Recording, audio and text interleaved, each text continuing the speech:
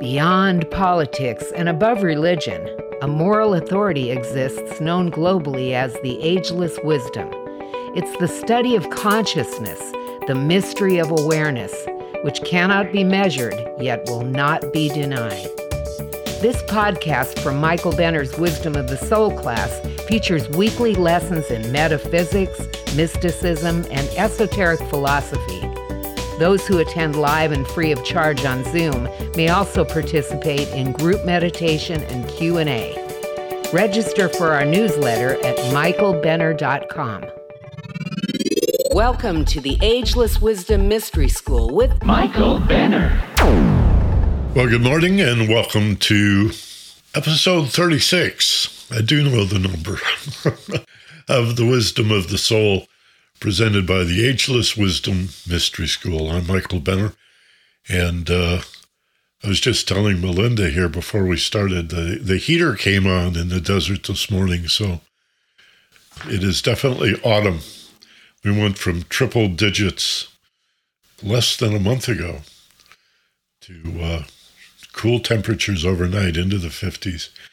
It's a real pleasure to be with you, and hope you're, now that you've recovered from your sugar high at Halloween, looking forward to the holidays of Thanksgiving and, did I say griving? Thanksgiving?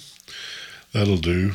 And Christmas and Hanukkah and New Year's and solstice and Kwanzaa, and I'm not sure what all is packed into the end of the year. It's really about solstice, isn't it? And so we've gone to standard time. The days are going to be much shorter as we move into the winter. And I guess, as I understand it, next spring, when we jump forward to daylight saving time again, that, at least most states, that'll be it. I think that's it. We're going to be in daylight time forevermore from that point on. We'll see. But I think that's the deal. Today's class is going to be really esoteric. I say that because it's a challenge for me to talk about today's topic, which is mindfulness and being. Being mindful, but being a being rather than a doing. So because this is a difficult topic, what am I doing? I guess I'm appealing. I'm appealing to you for understanding. We're going to talk on the level that few people ever talk. And yet, the challenge to me as a teacher is always to make this information accessible, to break it down in an easy, breezy kind of a way so that it's, accessible is a great word for it, so that it's of value to you and you can begin to practice. So if you read the newsletter this week, I riffed a little bit on the fact that we're called human beings. We're not called human doings.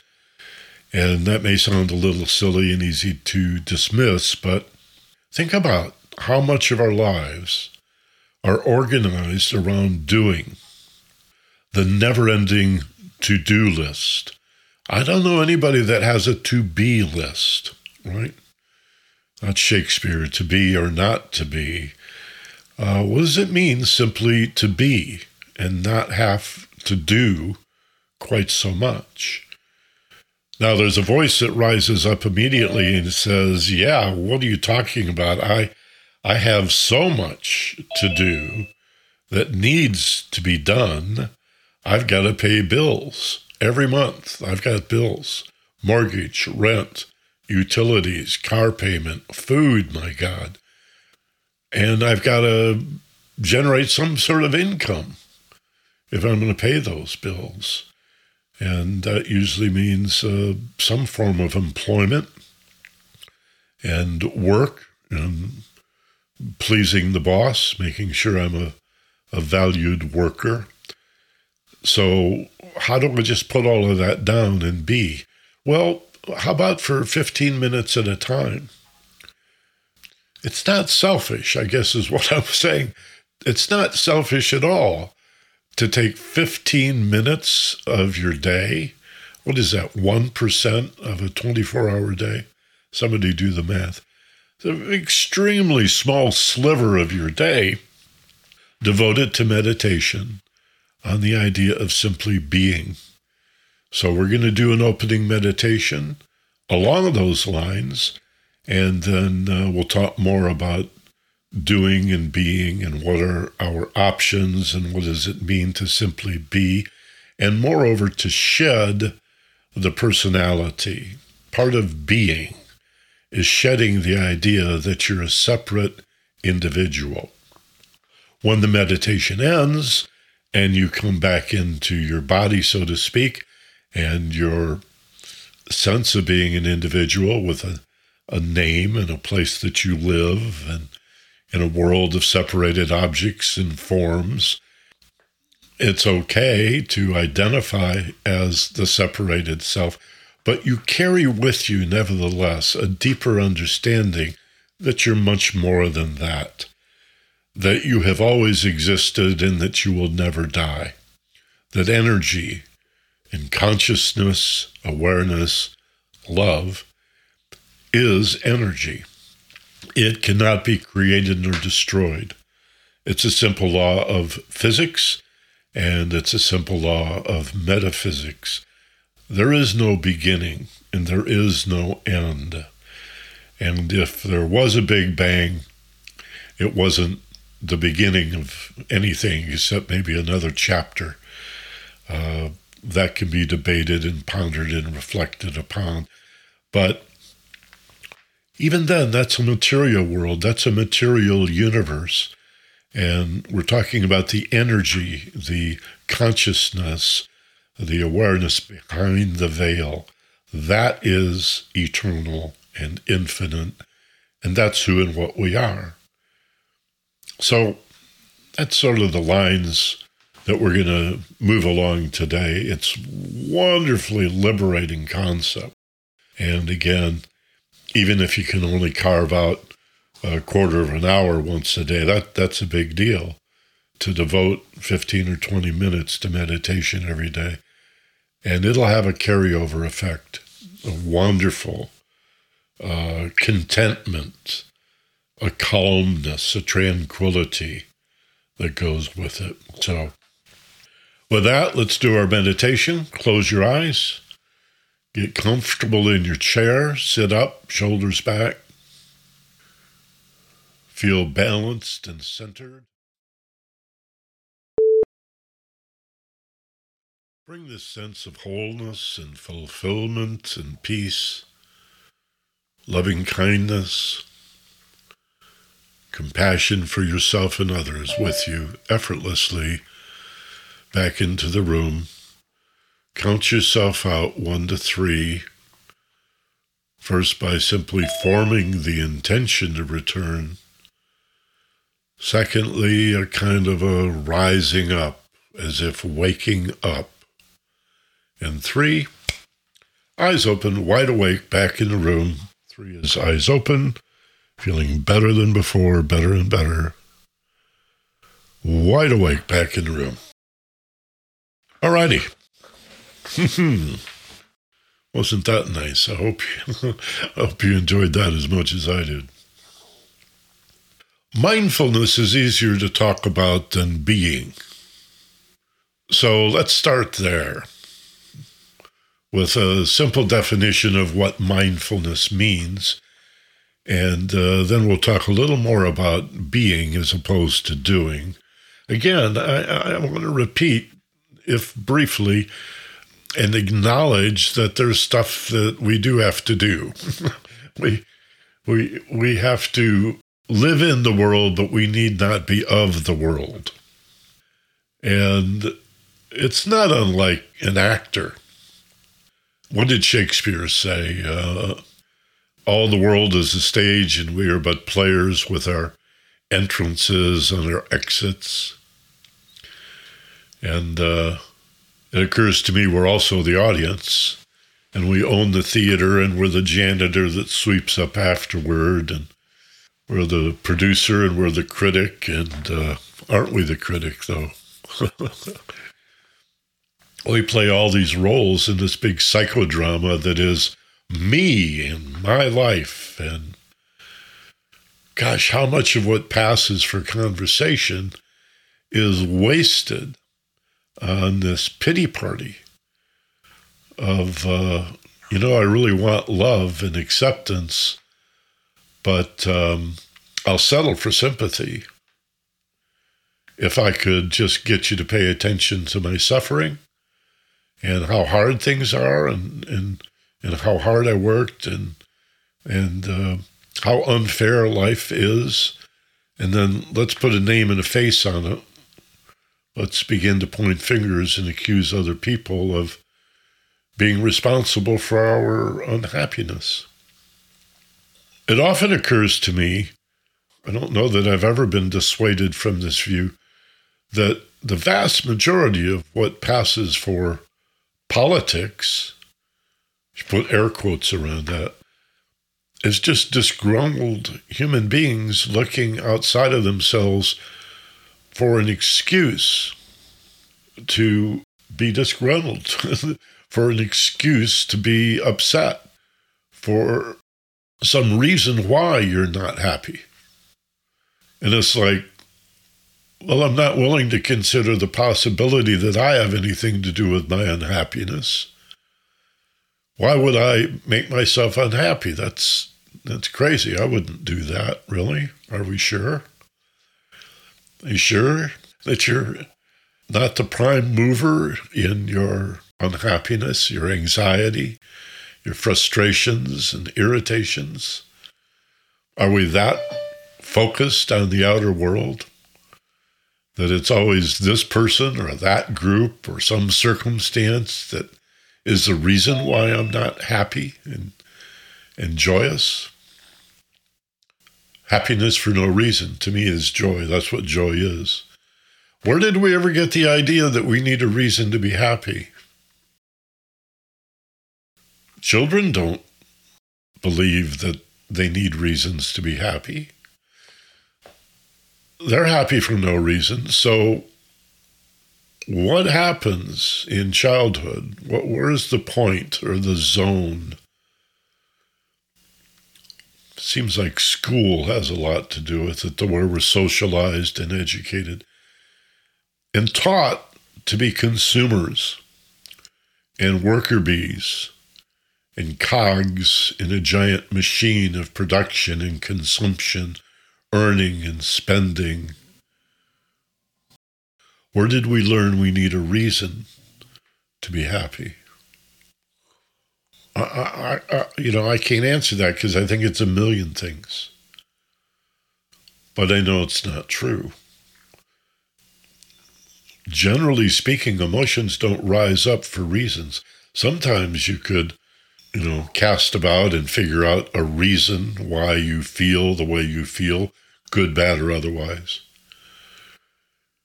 In fact, few people have any approach to understanding their emotional feelings other than thinking about them.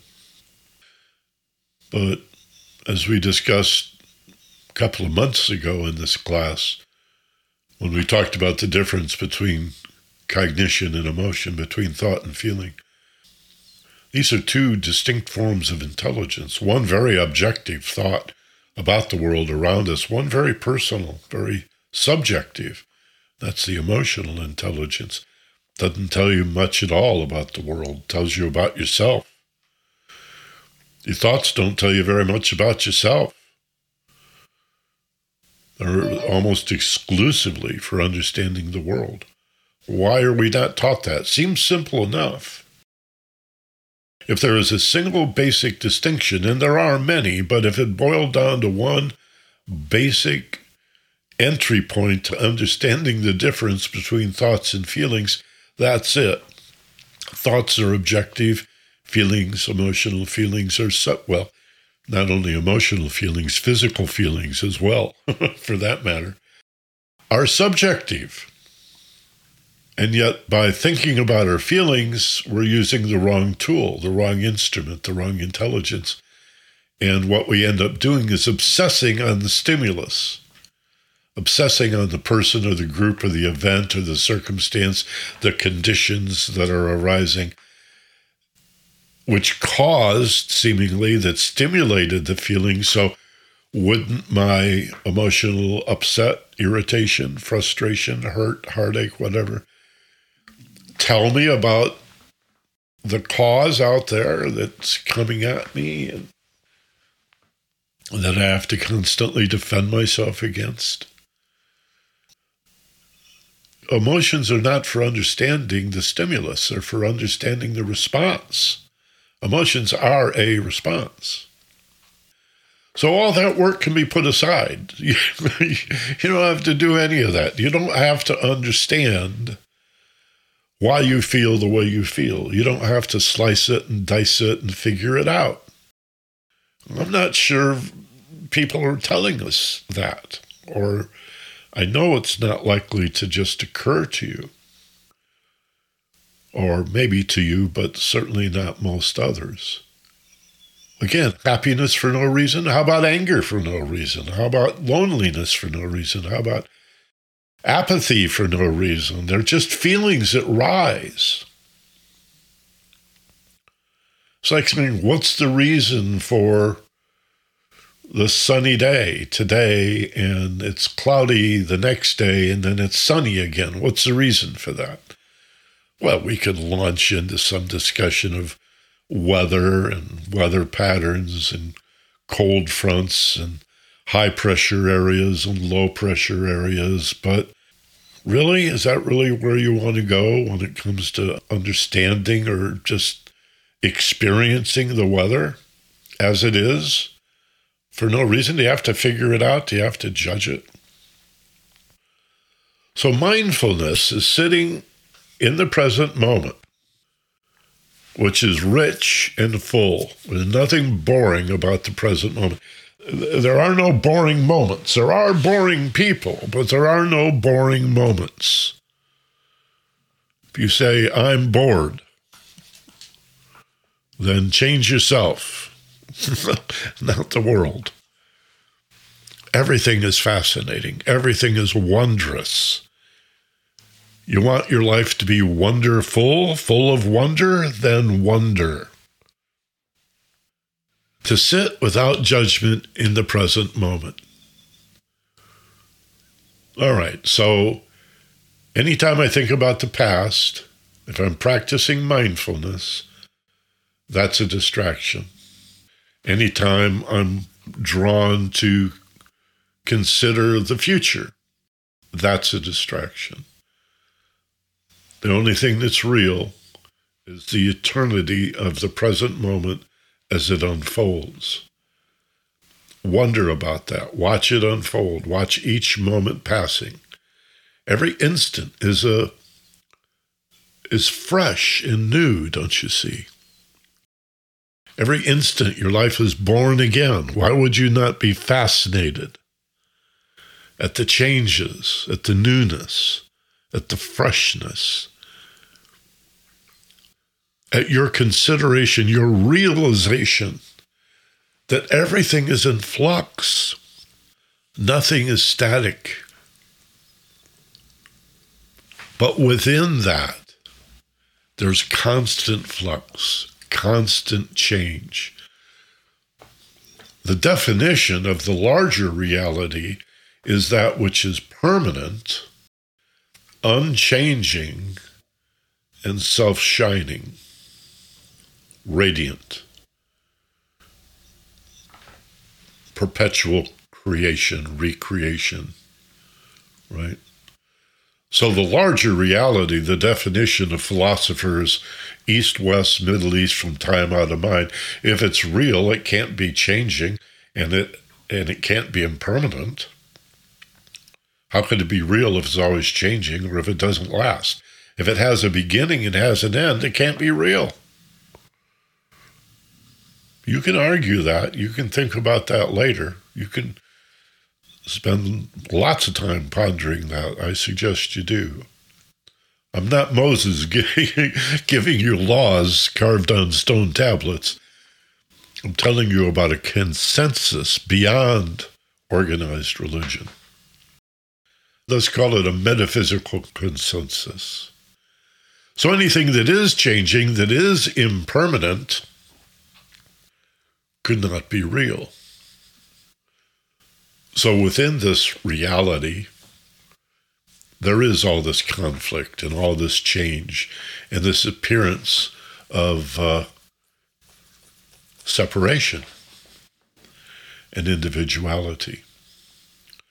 The practice of mindfulness is so wonderful because it frees you from having to worry about that, from having to figure it out, from having to protect yourself and guard against it.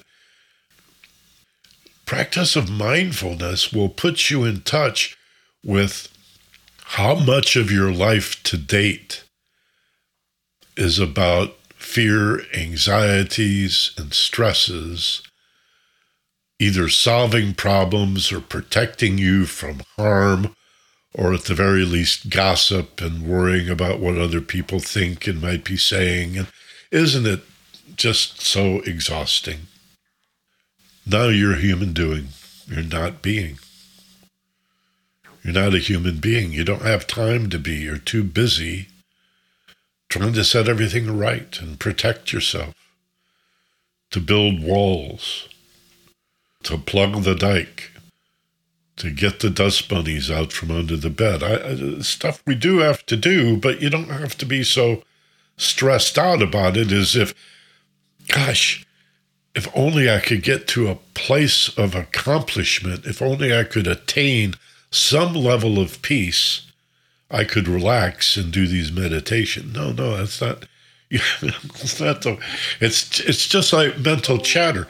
You don't stop mental chatter in order to meditate. You meditate so as to let go of the mental chatter. You don't have to attain all of the things that need to be done in order to practice simply being.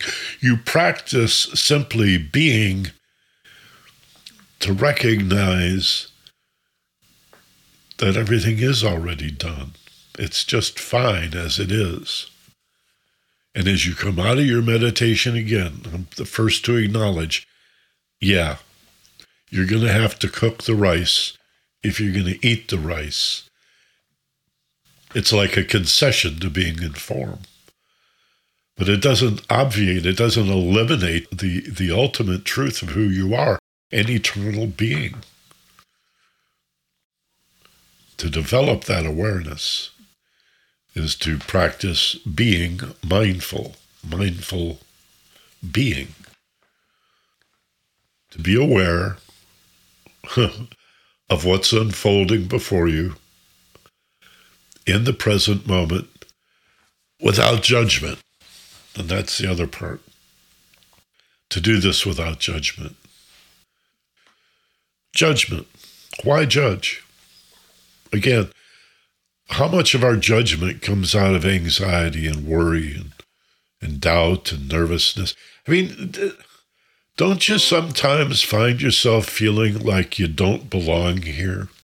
Like you're some sort of invader and you're in perpetual danger? And if it's not danger as our ancestors knew from living in the jungle, it's the danger of, well, what would people think if I wore this to work? What would people say if I wore this to church? What would people say if I grew my hair long because I feel like it? And why do we care? Isn't it possible to love them regardless?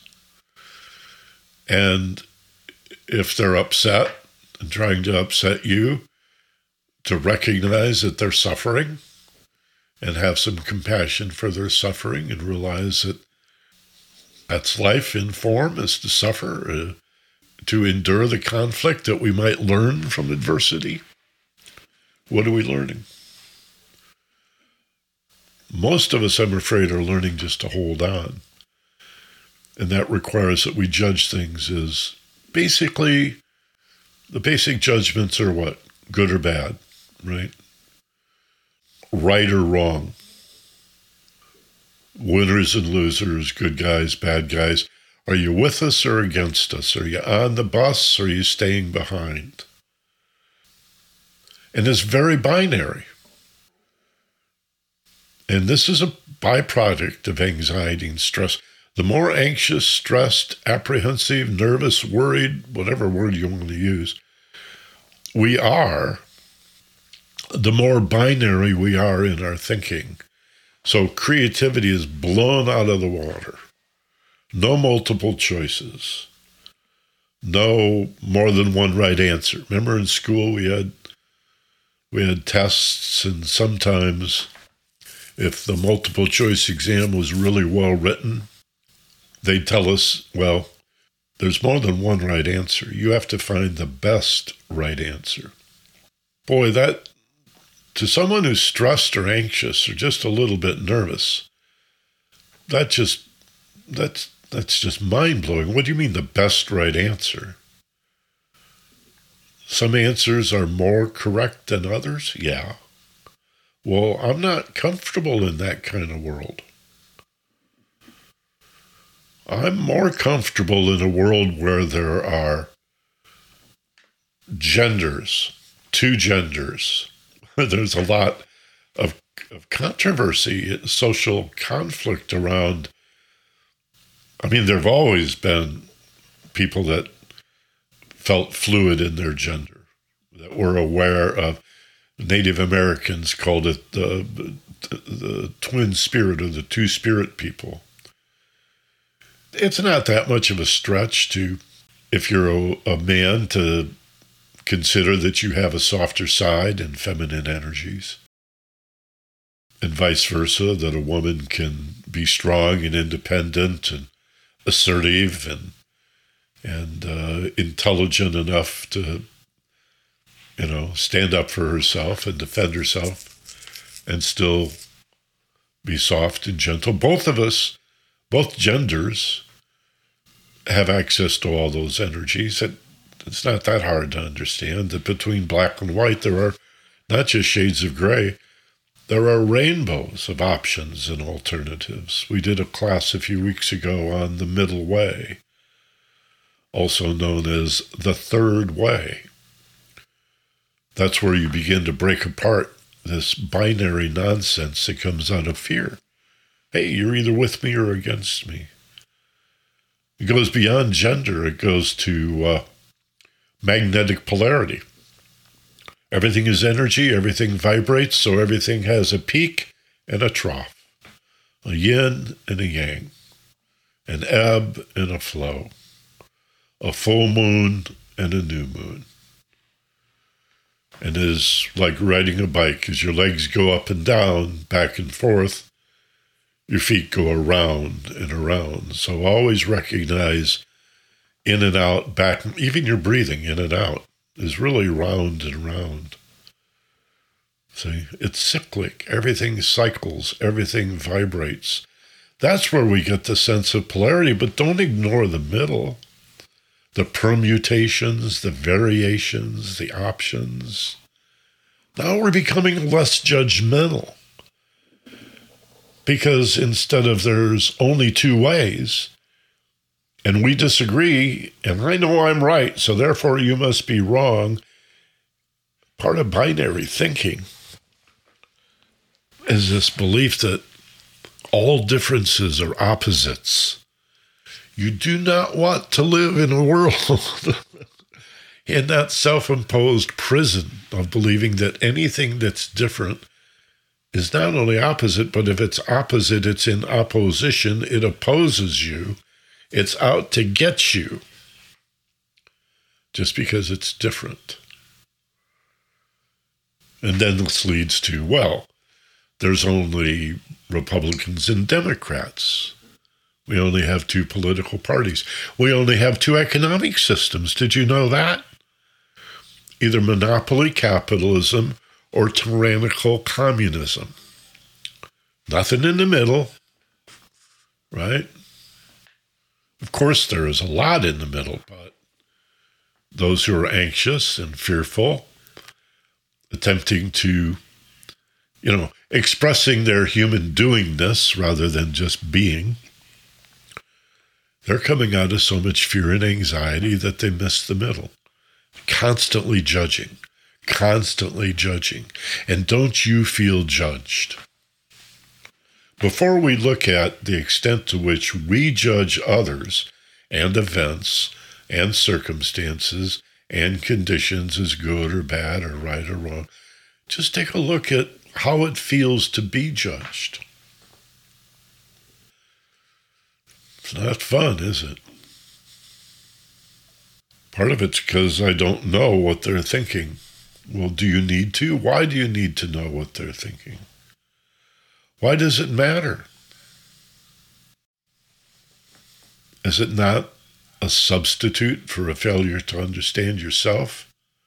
Does it not make sense that the more each of us understands ourselves, the less it matters what other people think?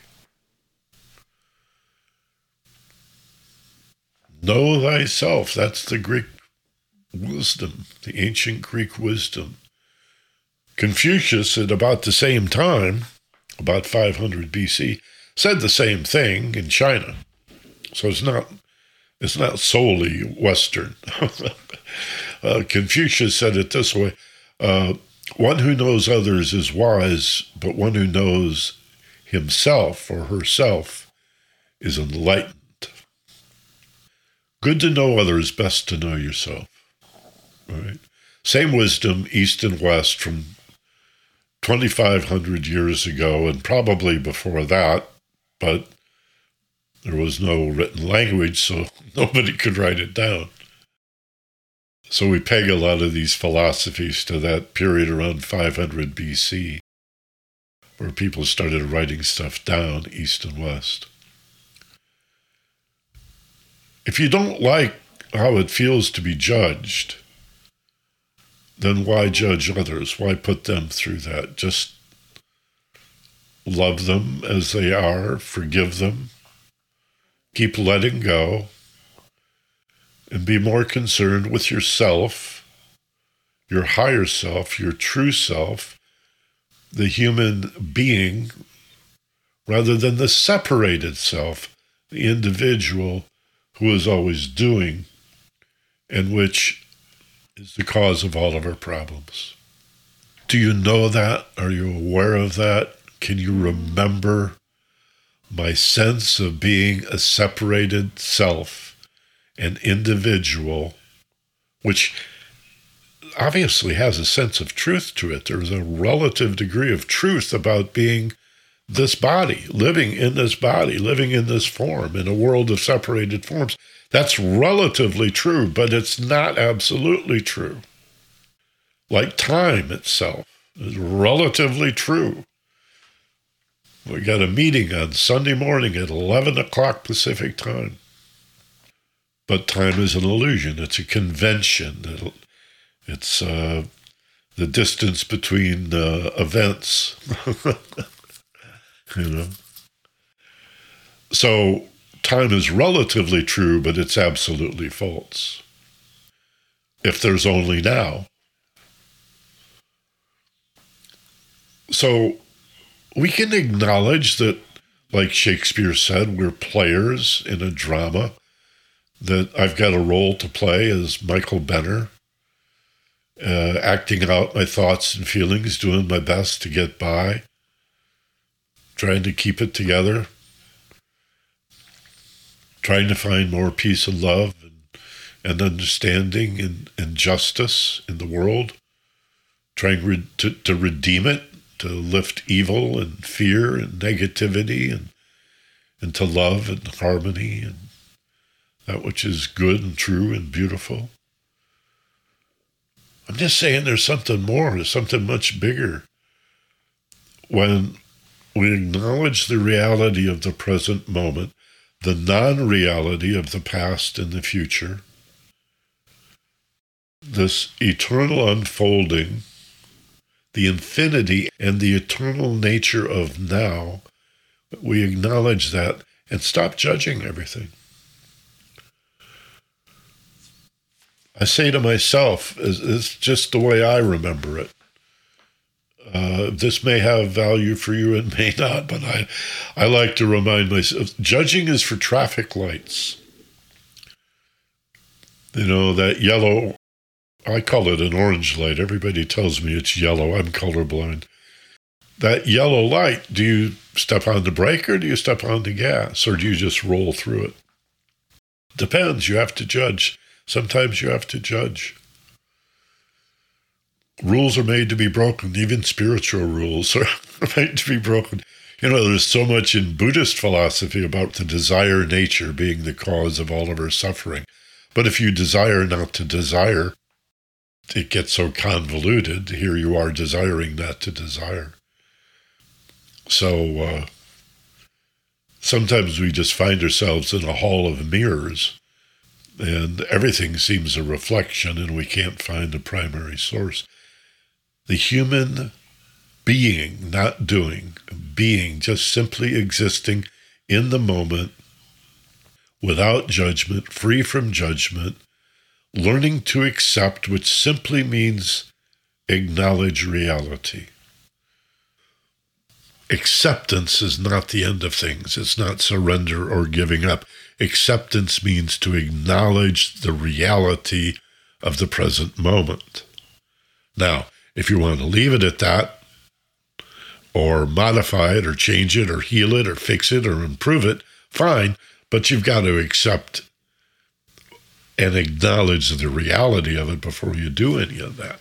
To believe acceptance is giving up, throwing in the towel, that's it, I can't do anything about it. Who am I? Just one little person. Then you get really cynical and sarcastic. That's not what acceptance means. So mindfulness includes acceptance. This is the reality of where we are right now. Watch it. Watch it unfold. I know there's a lot of stress and anxiety about Tuesday in the primary elections. You'd be brain dead if you weren't concerned about the outcome. But I'm going to tell you right now, the outcome is going to be mixed. It's not going to be all one thing or another. Like everything, it will be mixed. There will be some wonderful things for you that come out of Tuesday, though it'll probably be Thursday before you know it. And some scary as hell things. So I'm tempted to say brace yourself, but I don't really want you to brace yourself. I want you to let go of the tendency to brace yourself and accept what comes. Again, nature doesn't hurry. Nature never hurries. Nature takes her time, and yet everything gets done. That's a nice place to leave it, I think. Everything gets done in nature in its own time.